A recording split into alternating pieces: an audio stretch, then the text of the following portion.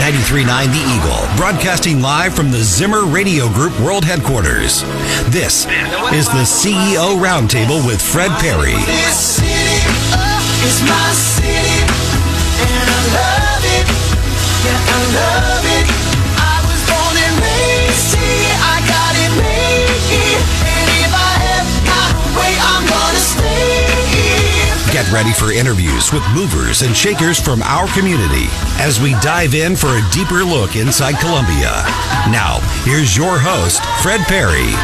And welcome to the CEO Roundtable Show. Fred Parry, I'm glad you tuned in this weekend. We got a great guest in the studio that we're going to learn a lot from. And pleased to welcome to the Eagle Studios, De'Carlon Seewood, who is the city manager of our great city, City of Columbia.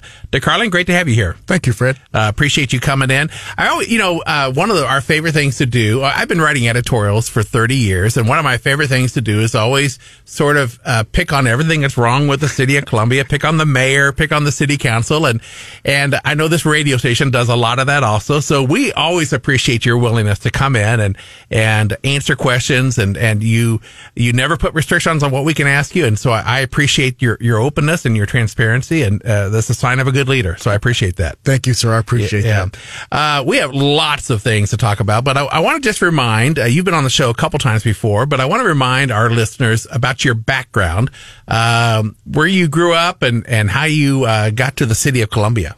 I appreciate it. Thank you. So I have about 27 years experience in local government. Actually, 28. Wow. Lifetime. Lifetime. Yes, sir. So I was born in East St. Louis. We moved to Kansas City when I was 12. Went to Rockhurst College for undergrad. Got my bachelor's in political science. I interned for the governors. That was fun. But after undergrad, I was still waiting tables. Oh, yeah. That's the way it works. so what's the next step? So I came to MU, went to the MPA program at the Truman School. And at the MPA program, you have to do an internship. So I interned in Osage Beach. Yeah. It was supposed to be a 3-month internship. I turned it into a year and 3 months. Wow. I fell in love with local government. Yeah. And so from Osage Beach, I went to Fulton. From Fulton, went to Ferguson. Was the assistant in Ferguson for several years. Then I decided I wanted to go a little further and become a city manager. So I became the city manager in Berkeley, Missouri. Okay. Did that for a couple of years. Tell us where Berkeley is. Is that a suburb of St. Louis? It's a suburb of St. Louis. Okay. It's right next door to Ferguson. Okay. And all right. so it's literally, I was closer to City Hall at Berkeley from my house in Ferguson than if I moved to Berkeley. Is that right? Okay. Yes. Yeah. So when people talk about Ferguson, Missouri, give us a quick update. Of course, it was the epicenter of a big movement, and that everything started there, and it kind of, in many respects, it really kind of gave Ferguson a bad rap. Yes, you know what I mean? It seemed like a very unsafe, violent place. And in our previous conversations, you would share with me, no, this all happened within a 3-block area, and it just got so blown out of proportion. But how has Ferguson recovered? What has Ferguson been like since the Michael Brown stuff? And I think that's the hard part. I think it's difficult for a community that size to recover from such a huge event. And part of the issue is when you looked at the issues with policing, it wasn't germane to just Ferguson. It was an issue with St. Louis County as a whole. Yeah. And so when the Department of Justice came down, they said, okay, we're going to make an example of this community. They made an example of a community of 22,000 with a relatively small budget.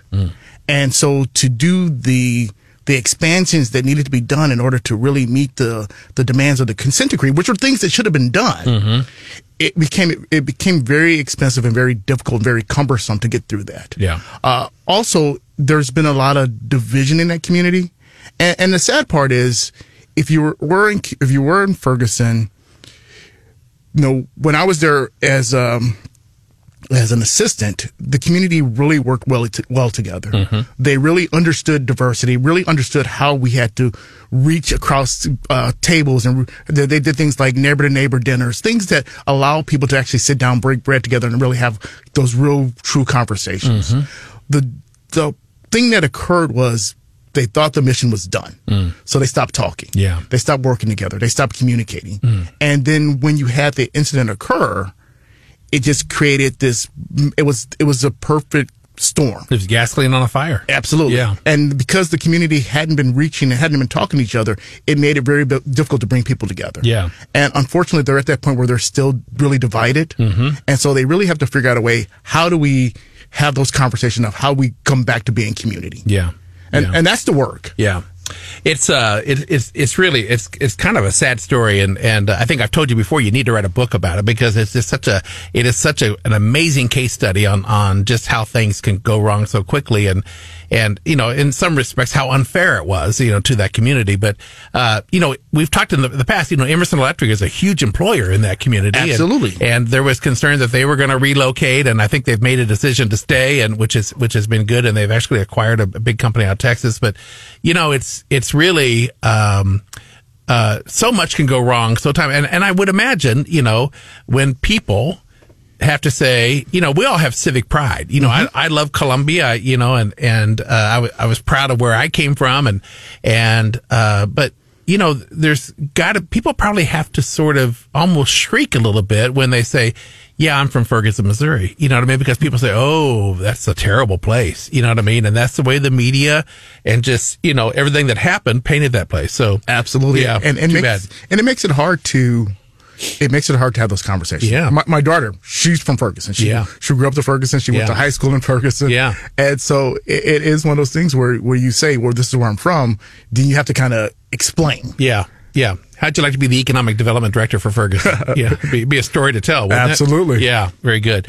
Well, there's lots of things in the headlines in the last couple of weeks that I kind of want to get your take on, and tell us a little bit about your new police chief. You have Jill Schlude was promoted from within, which I personally think is a great idea, just from a cultural standpoint.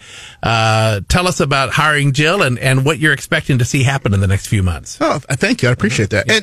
And it's interesting. We did probably the most thorough, largest process to find a chief. Yeah. We made sure that we had community engagement. Mm-hmm. We made sure we had voices at the tables to tell us exactly what do they want to see in a chief for Columbia. Yeah. No, we invited stakeholders. We invited stakeholders to sit on interview panels. Mm-hmm. And ultimately, it was my decision, but I'm comfortable to say that the people who I heard from, the people who sat on those interview panels, the people who came to our events, overwhelmingly said that she was the candidate. Uh-huh. She was the one. Yeah. And she's hit the ground running. Yeah.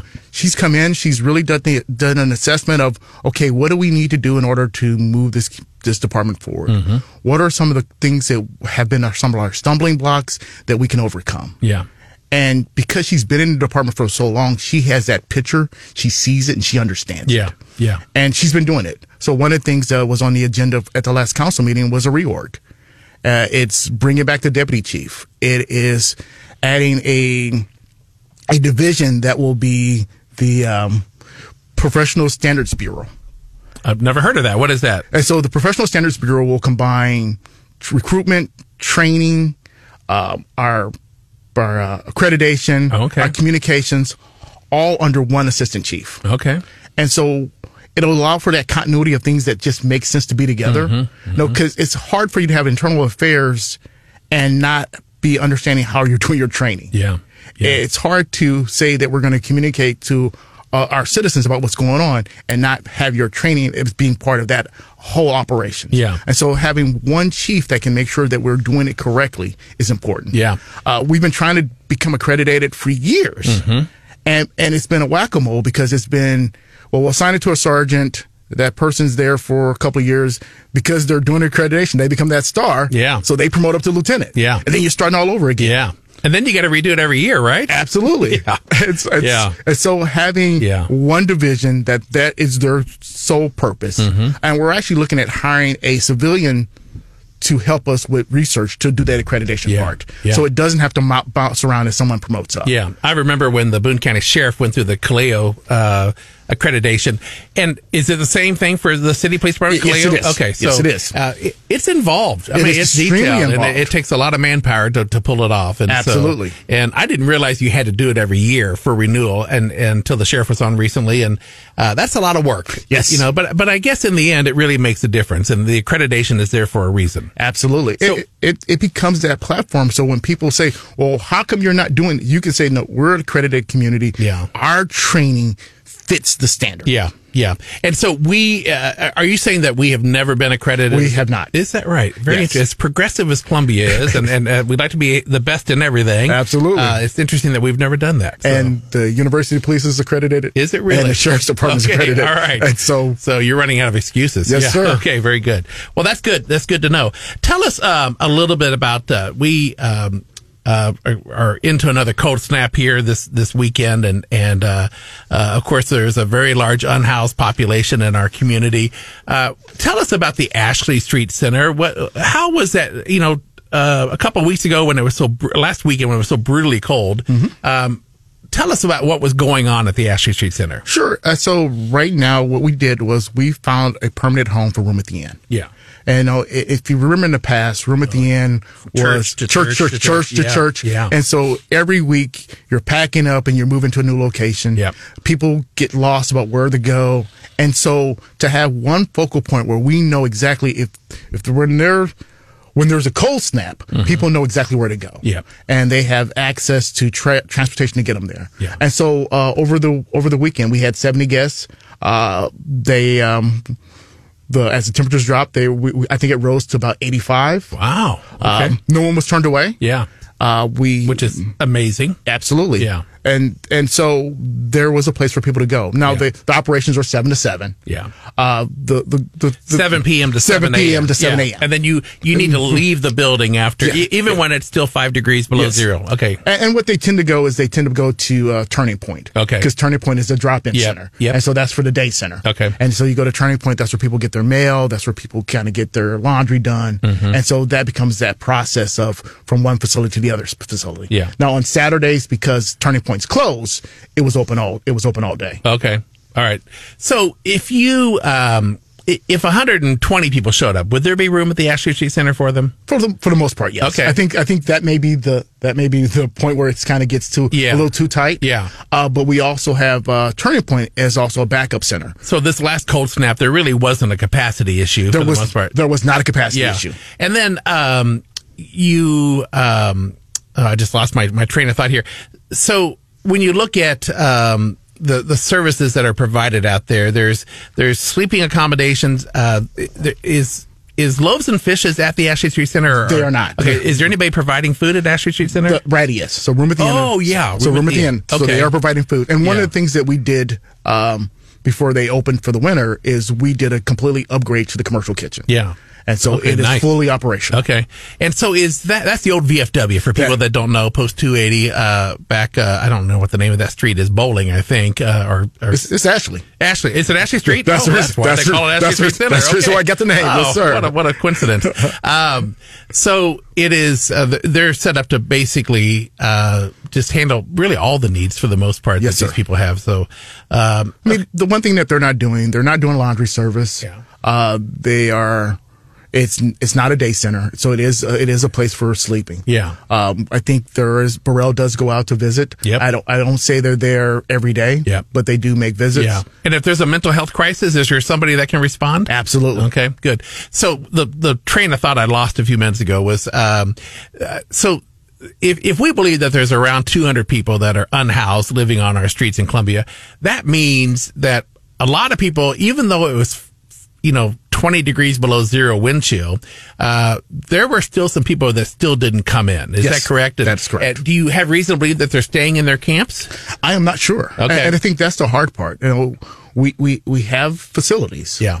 And like I said, we have the Ashley Turning Point's also a drop-in center for overnight. Mm-hmm. There's a couple other places that people can go to. Yeah. But we also know Welcome Inn. Mm-hmm. I know that's not an official facility for the unsheltered. It's an extended stay hotel. Yeah, more of a long-term solution. Yeah. But when you talk to their ownership, most of their clientele are people who are either unhoused or on the bubble of being unhoused. Yeah. And so you also have, of course, the Harbor House. Harbor House. That's run by the Salvation Army. And Yes, so, so there are some options out there. But the city has been criticized for cleaning out these camps that are around. And I know you had to recently go back and clean out one that you had previously cleaned out. I mean, is that give us your response, and we only have a minute here to do this, but tell us a little bit about, what is that, let's save that for after the break, because it's probably a long answer, but I want to kind of get your perspective on sort of the pros and cons of doing that. And, it's sort of nobody wants that in their backyard, of course, and so I completely get that, but we'll talk about that when we come back. We are visiting with De'Carlon Seewood, who is the city manager for the city of Columbia, and after this break, we'll come back and talk about the homeless situation and find out how the city's going to be involved in the new opportunity center that's going to be opening up. And we got lots of other things that we got to cover before we get too far into the conversation. So this is Fred Parry. You're listening to the CEO Roundtable Show. Back after this on 93.9 The Eagle. The people too high mess around. They're doing the mess around. This is the CEO Roundtable with Fred Parry on 93.9 The Eagle. And welcome back to the CEO Roundtable Show. Fred Parry, your host this weekend. We are visiting with De'Carlon Seewood, who is the city manager for the great city of Columbia. And we have been talking a little bit about the Opportunity Center, which was able to accommodate 85 people last weekend and capacity to do up to 120. So when you go in to clean out, and I think one of the areas that's so controversial is this wooded area behind Home Depot. And tell us a little bit about the city's rationale and why that's important for you guys to stay on top of that. Sure. I'll tell you what happens when you don't respond. And so when we cleaned it up the first time, we removed 97 tons of debris. Unbelievable. And so can you imagine if we just ignored it and let it go? Yeah. I mean, they made a trench where human waste was flowing into the creek. Someone made a makeshift washing machine where they connected a washing machine up to a lawnmower battery. Ingenuity. Yeah. But again, all the runoff was running into the creek. It becomes this issue where we are the chief polluter. Yeah. And so you can't just ignore it. Yeah. And so the idea is not to ignore it. The idea is to try to figure out, how do we provide resources to people? Yeah. But we can't just allow it just to sit there. Yeah. Yeah. And it's sometimes it's not an issue of providing resources. There are people living in these conditions that don't want the resources. That is true. Or they don't take advantage of them. So that's got to be a tough thing for you. Back in the headlines, I know that we just recently opened a new fire station south of town, and I hear great things from firefighters about how nice it is. Everybody's got their own sleeping accommodations. They're not bunking up like they used to, which is a real benefit. Do we have another fire station coming online? Yes. Okay. So we have the Fire Station 11. That's on Scott Boulevard. Okay. And so that's the one that's fully operational and it's opened. Okay. We just bought property on El Chaparral. Okay. And that'll be Station 10. Okay. And we're in the process of hiring an architect to do some design work. Okay. Were you temporarily operating out of a church? So we will be. Okay. And so that's part of what we want to do is we're going to have the architect do two designs. The first design is how do we modify the church to be able to be used as a facility for housing firefighters. Yeah. And then the other part is to do that lawn scale design for how do we build the facility. Yeah. So when we tear down the church and actually rebuild. Okay. And so these two fire stations address long-held concerns about what happens when there's a fire in Thornbrook. So the Scott Boulevard one takes care of that. And then with all these new subdivisions on WW, like Old Hawthorne and the Vineyards, and so this new place on El Chaparral will address response time. Absolutely. Okay. Well, that's good. That's certainly. What's the timeline on the next fire station? So the next fire station most likely it'll have to be part of our 2025 sales tax initiative. Okay. So it's going to be a ballot issue. So it has not been funded yet. It has not been funded. Okay. Good to know. We have the funds to rehab the church for that temporary use. Yep. But to build new, we're going to have to go out for funding. All right. And you're planning to do that in 2025? Yes, sir. Okay. I want to talk to you a little bit about the most recent cold snap. What kind of pressure did that put on our utility infrastructure?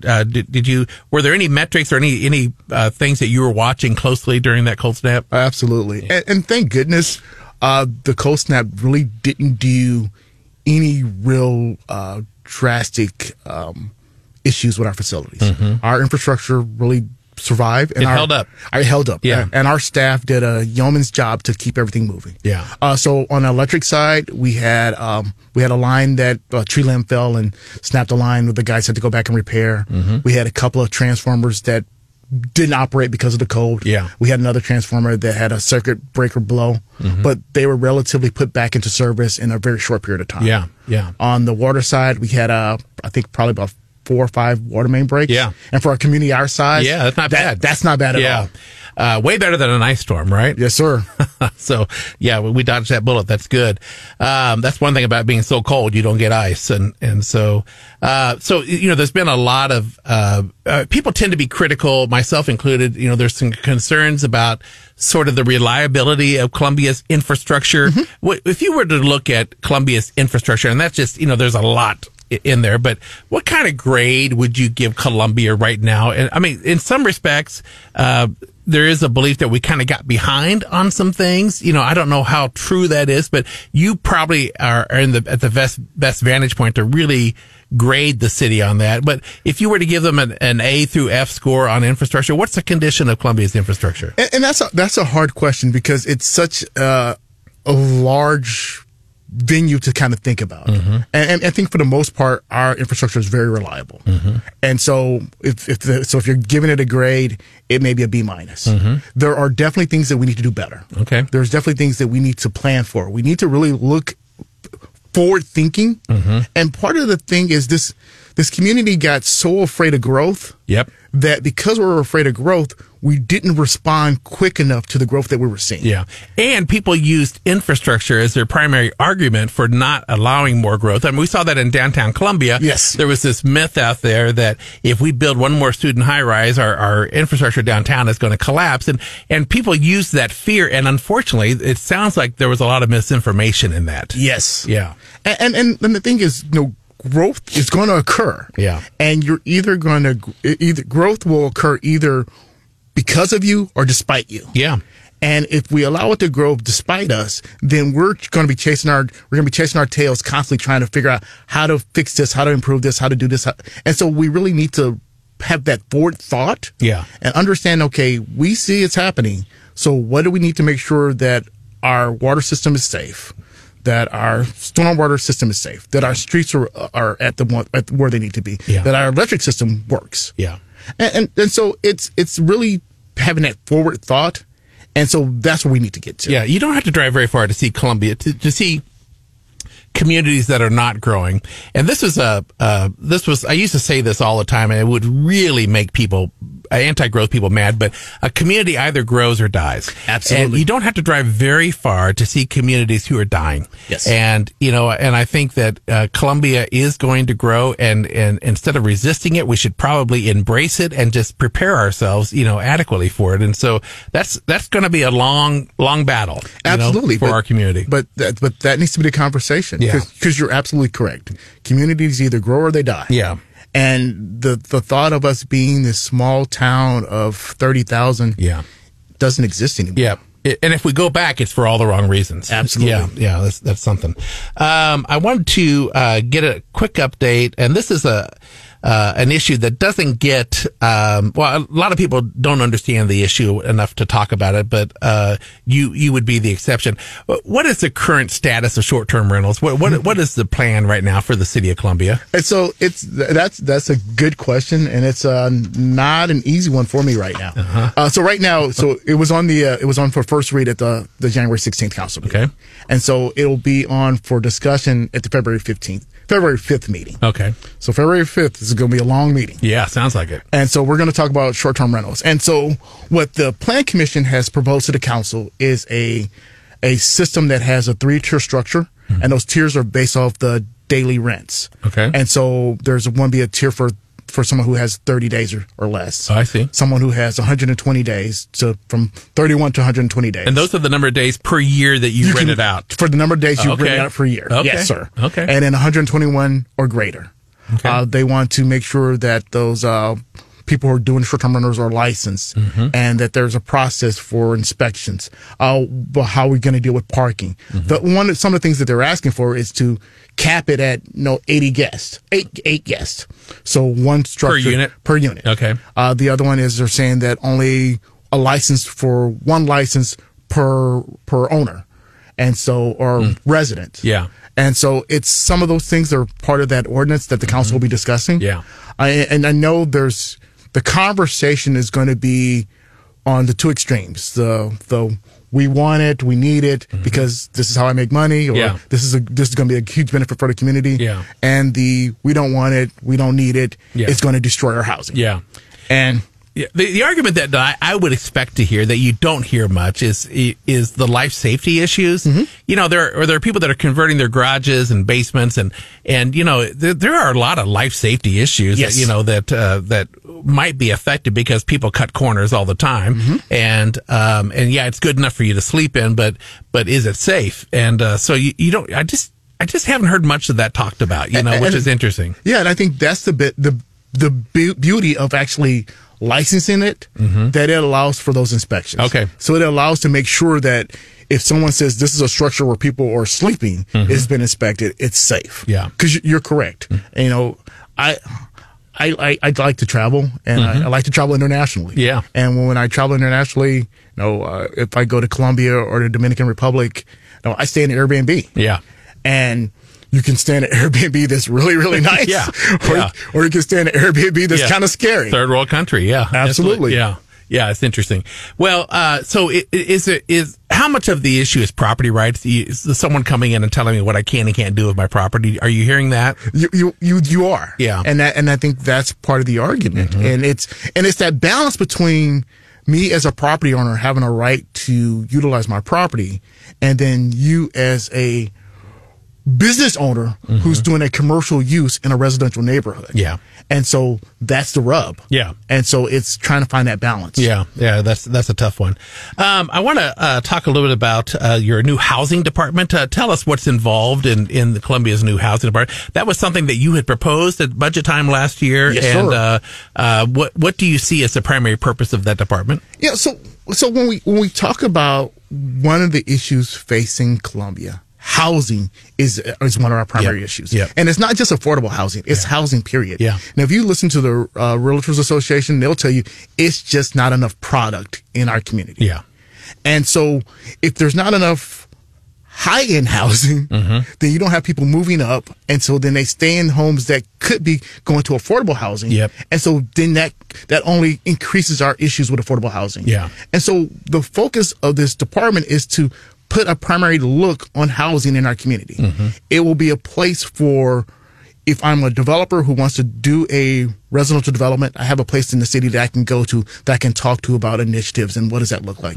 If I'm somebody who wants to buy a home, there's a place where I can go to where I can get that resources to kind of help me get there. And so what I want to create is a housing resource center where we're that one-stop shop to make sure that we are increasing our housing stock. Yeah.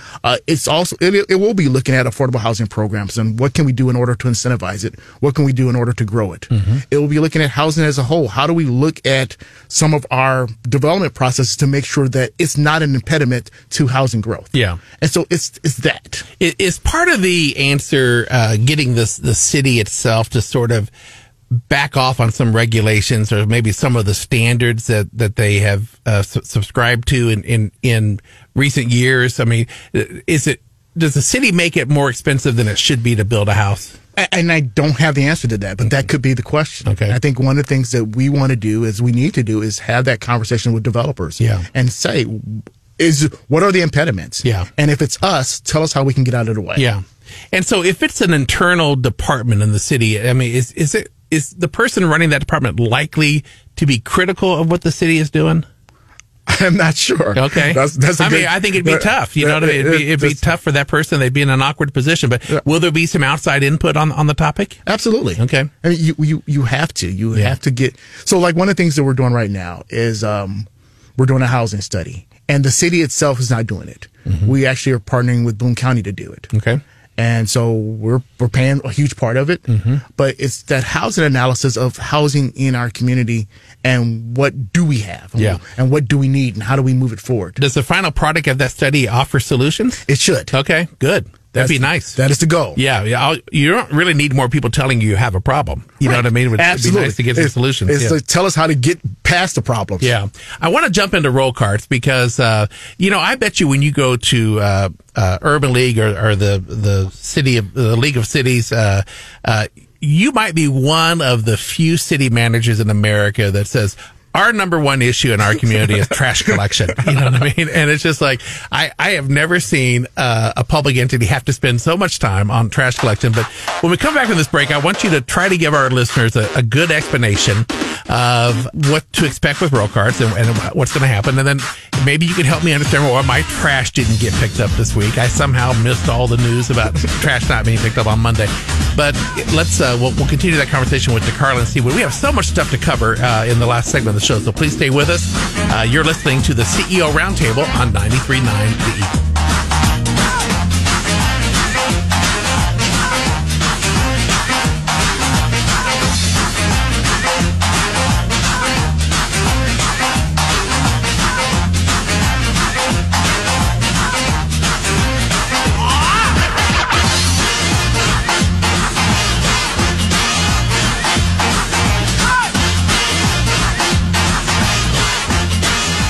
This is the CEO Roundtable with Fred Parry on 93.9 The Eagle. And welcome back to the CEO Roundtable show. Fred Parry, your host this weekend. We are visiting with De'Carlon Seewood, city manager for the city of Columbia. We have covered a lot of great topics this morning, but we got a lot more to cover. Roll carts. So this all begins the first week in March. Yes, and people were given an opportunity to request the size of roll carts that they wanted. And what percentage of people do you happen to know what percentage of households actually requested what size they want, responded to the survey? Ooh, that's a good question. And I don't have that answer. I think anecdotally, I believe a majority did. Really? That surprises me. Those who don't will get the 65 gallon. Yeah. Yeah. Is that is that small, middle, large? That's the middle one. Middle one. Okay. And, very good. And that's the one where it's at your current rate. Okay.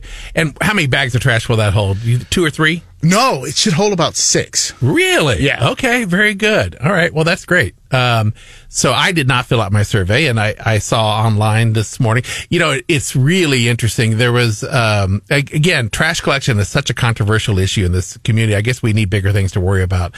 But, it's people seem to be very confused on these neighborhood websites that people get on and complain about, and so the carts are actually going to be delivered to your curb, kind of in the area where the city wants you to put your cart every week. Yes. Okay, and you can't put it out until 4 p.m. the day before. Correct. And then it has to be back wherever you're storing it by 10 p.m. that night, the day of collection. That is correct. Okay. And are there any where the council had discussed? I mean, one of the things that one of the reasons I was against roll carts is because I've driven around Jeff City a few times, and I see people with their roll carts out in front of their house all week long. Yes. And Fulton's the same way. It looks terrible, and I think Ashland is the same way. So, is there a policy about what you do? Is there any kind of punishment on the record if you leave your cart out longer than that 24-hour period? And so, yes. Okay. The hard part is enforcement. Well, it's not just enforcement. The policy doesn't tell you where to store your carts. It just tells you it has to be away from the curb. Okay. And so to somebody that may be on the other side of the sidewalk. Yeah. and so one of the things that we're going to be discussing at Monday on the 22nd, we're going to talk about recycling. We have a special council work session, but we're also going to talk about, does the council want to see us put some legislation in on where people can store the roll carts? I think that's been a question by a number of community members, and that's been an ask. Yeah. So that's something that we had an interested parties meeting on, and so we'll continue that conversation at that council work session. Yeah. And is there some concern about what certain people, what people with low income, what their options will be versus people that are of middle income? I think the question is, so in the communities I've worked in that have had roll carts, where we've said is you have to store it either on the side of your property or the rear of your property. Okay. And so I think from that standpoint, storing it in your rear of your property or the side of your property doesn't really mean that you got to have a garage or you got to have any type of major infrastructure. Yeah. It's just storing it away from the sight line. Okay. Yeah. That'll be interesting. And then, what about these older homes that have been turned into 4 or 5 apartments? What will they do? I mean, those are totally different issues. Yeah. And it's really trying to figure out what does that mean and how does that look at. So we're going to have to look at that on a case by case basis. Okay. East Campus is probably the prime example. Yeah. Where you have so many homes that have been converted. Yeah. And so, are you thinking multiple roll carts? And I don't know. Okay. And so it's all about looking at what that need is. Yeah. Interesting. I'm sure other cities have had to deal with that, so yes. it's something. Okay. Anything else about roll carts that do you still have time? You're going to get the middle-sized card if you haven't responded. Yes. And then for a period, you will replace it at no charge. Absolutely. Okay. And so if someone gets the middle size and say, you know what, I really want a small one, or I really want a large one. Yeah. I think they have 120 days. Yeah. Don't count me on that. Yeah, I think that's right. I think that's what I read this morning. To say, hey, I want to change this out. Yeah. Okay. Good. Anything else about roll carts that we need to warn people about? Not necessarily warn people about, but they are coming. Yeah. And so they're actually at our transload facility right now. Yeah. And so we'll start delivering them probably toward the end of January, 1st of February. Yeah. Is there a possibility that we will never have a city recycling program again? No, we're bringing back curbside recycling. Okay. Is that sustainable? I mean, is it something that, I mean, those markets have really changed and yes. there's no money in it for the city like there used to be, perhaps. Not as much. Yeah. And, so do you expect to see some wholesale changes? I think what we need to do is really look at what does recycling mean. Mm-hmm. There's some things that we currently don't recycle that if we figured out a process to recycle, we probably can make a little bit more money on. Yeah. Prime example is styrofoam. Yeah. But the issue is that we have to buy equipment to convert the styrofoam to something that is sellable. Yeah. But so so one of the things we're going to have to do is we're going to have to upgrade our MRF. Mm-hmm. And so that's our material recovery facility. Yeah. And right now we have a dirty MRF. Is that right? Right now we have a very dirty MRF. Okay, very good. Which means people throw everything into it, and then you sort it on the end, and it's hand sorted. Yeah. Ugh. And so it's not ideal for our employees. Yeah. And so there are automated systems that have been in place for decades. And so having something that's more automated, and it also hopefully will allow for our recyclables to be more cleaner, which will make it easier to sell. With the roll carts coming, what has happened to your staffing with the refuse collection department? That's a great question. Mm-hmm. And so one of the things that the reason why curbside recycling went away, the reason why we were struggling is because we could not hire staff. People just weren't applying for the jobs, and those who were applying for the jobs were leaving left and right. So does attrition pretty much take care of it for you? Well, attrition takes care of it, but one of the things we did last year is we actually looked at our salaries, and we actually made wholesale increases to our employee salaries. And what we're starting to see is more and more people willing to take a chance on the public sector. We're starting to see more people apply for our jobs. And so we are getting our staffing levels back up to where those operations can operate seamlessly. That's interesting. That's until the private sector catches up and then they steal your employees away again. I know how this works. It is the whack-a-mole. Yeah, it is. When you, let me ask you about recycling real quick. So when we go back to curbside recycling, will there be a separate roll cart for recycling, or will it be back in bags, or what is your thought right now? So currently it's back in bags. Okay. Ideally, I think it needs to be automated. I think it needs to go to some two roll carts. Oh my! But that's all right. And we can have a process where you could, because one of the things the consultant that we're talking about, there's a way of having where you can do your cardboard and your plastics in the same container. Okay. And then that will allow us to only have 2 carts to make sure that we're still picking up our recycling. Yeah. Okay. But you'll still plan on having community drop-off sites for people that need that. Yes, but okay. but ideally, and this is going to be, Yeah. this is probably going to make some people mad. Yeah. I think we need to shrink the number of drop-off sites, Yeah. and they need to be manned. and Because staffed. they're a problem. They They are. really are. They- People do not respect. They need yeah. to be staffed. Yeah, that's something. That's good to know. Okay, so tell us about the city's involvement. This Opportunity Campus is coming, whether we like it or not. And this is a homeless shelter that there's $18 million being invested in that. How much what's the city's financial commitment to that so far? So right now, the financial commitment from the city is the city council has agreed to fund it through ARPA. Okay. And that's I think that's a $3 million. That's a one-time payment. One-time payment. Okay. And that will help with the construction of the facility. Okay. Right now, we have agreements with Room at the Inn and agreements with Turning Point where we pay them for service. Okay. Those entities most likely will relocate to the Opportunity Campus, and then we would negotiate whether or not we continue to fund those operations. Okay.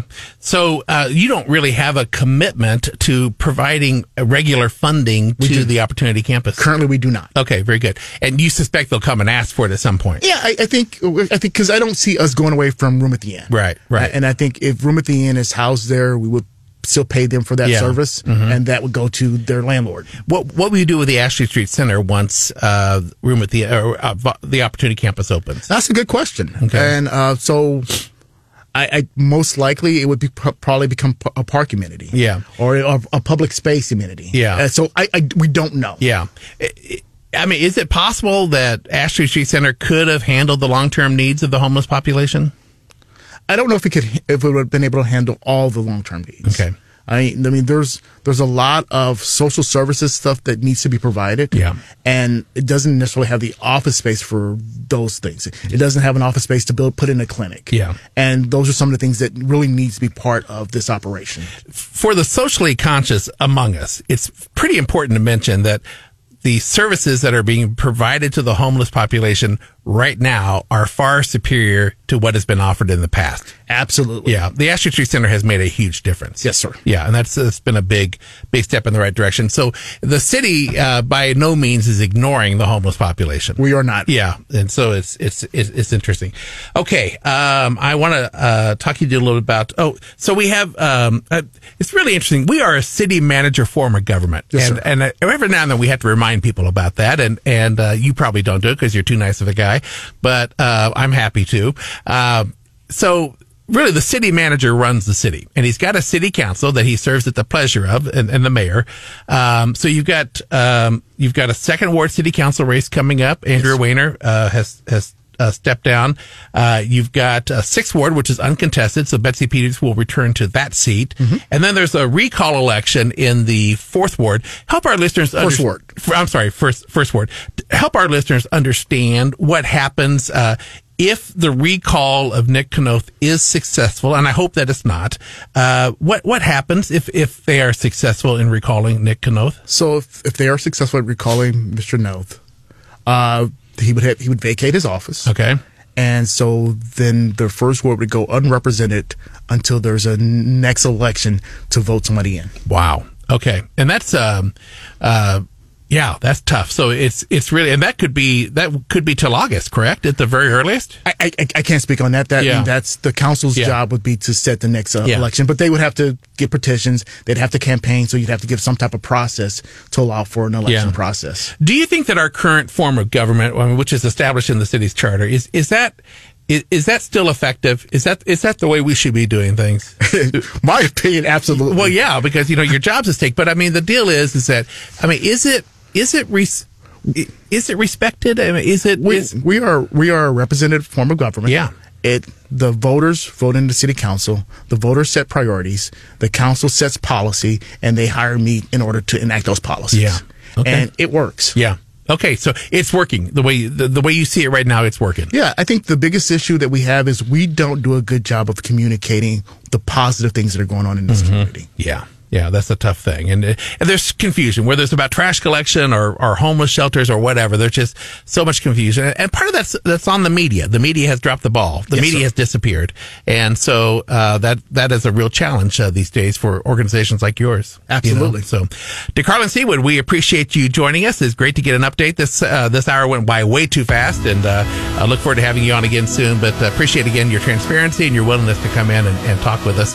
That's De'Carlon Seewood, the city manager for the City of Columbia. I'm Fred Parry. We'll be back next week with another edition of the CEO Roundtable. You've been listening to 93.9 The Eagle.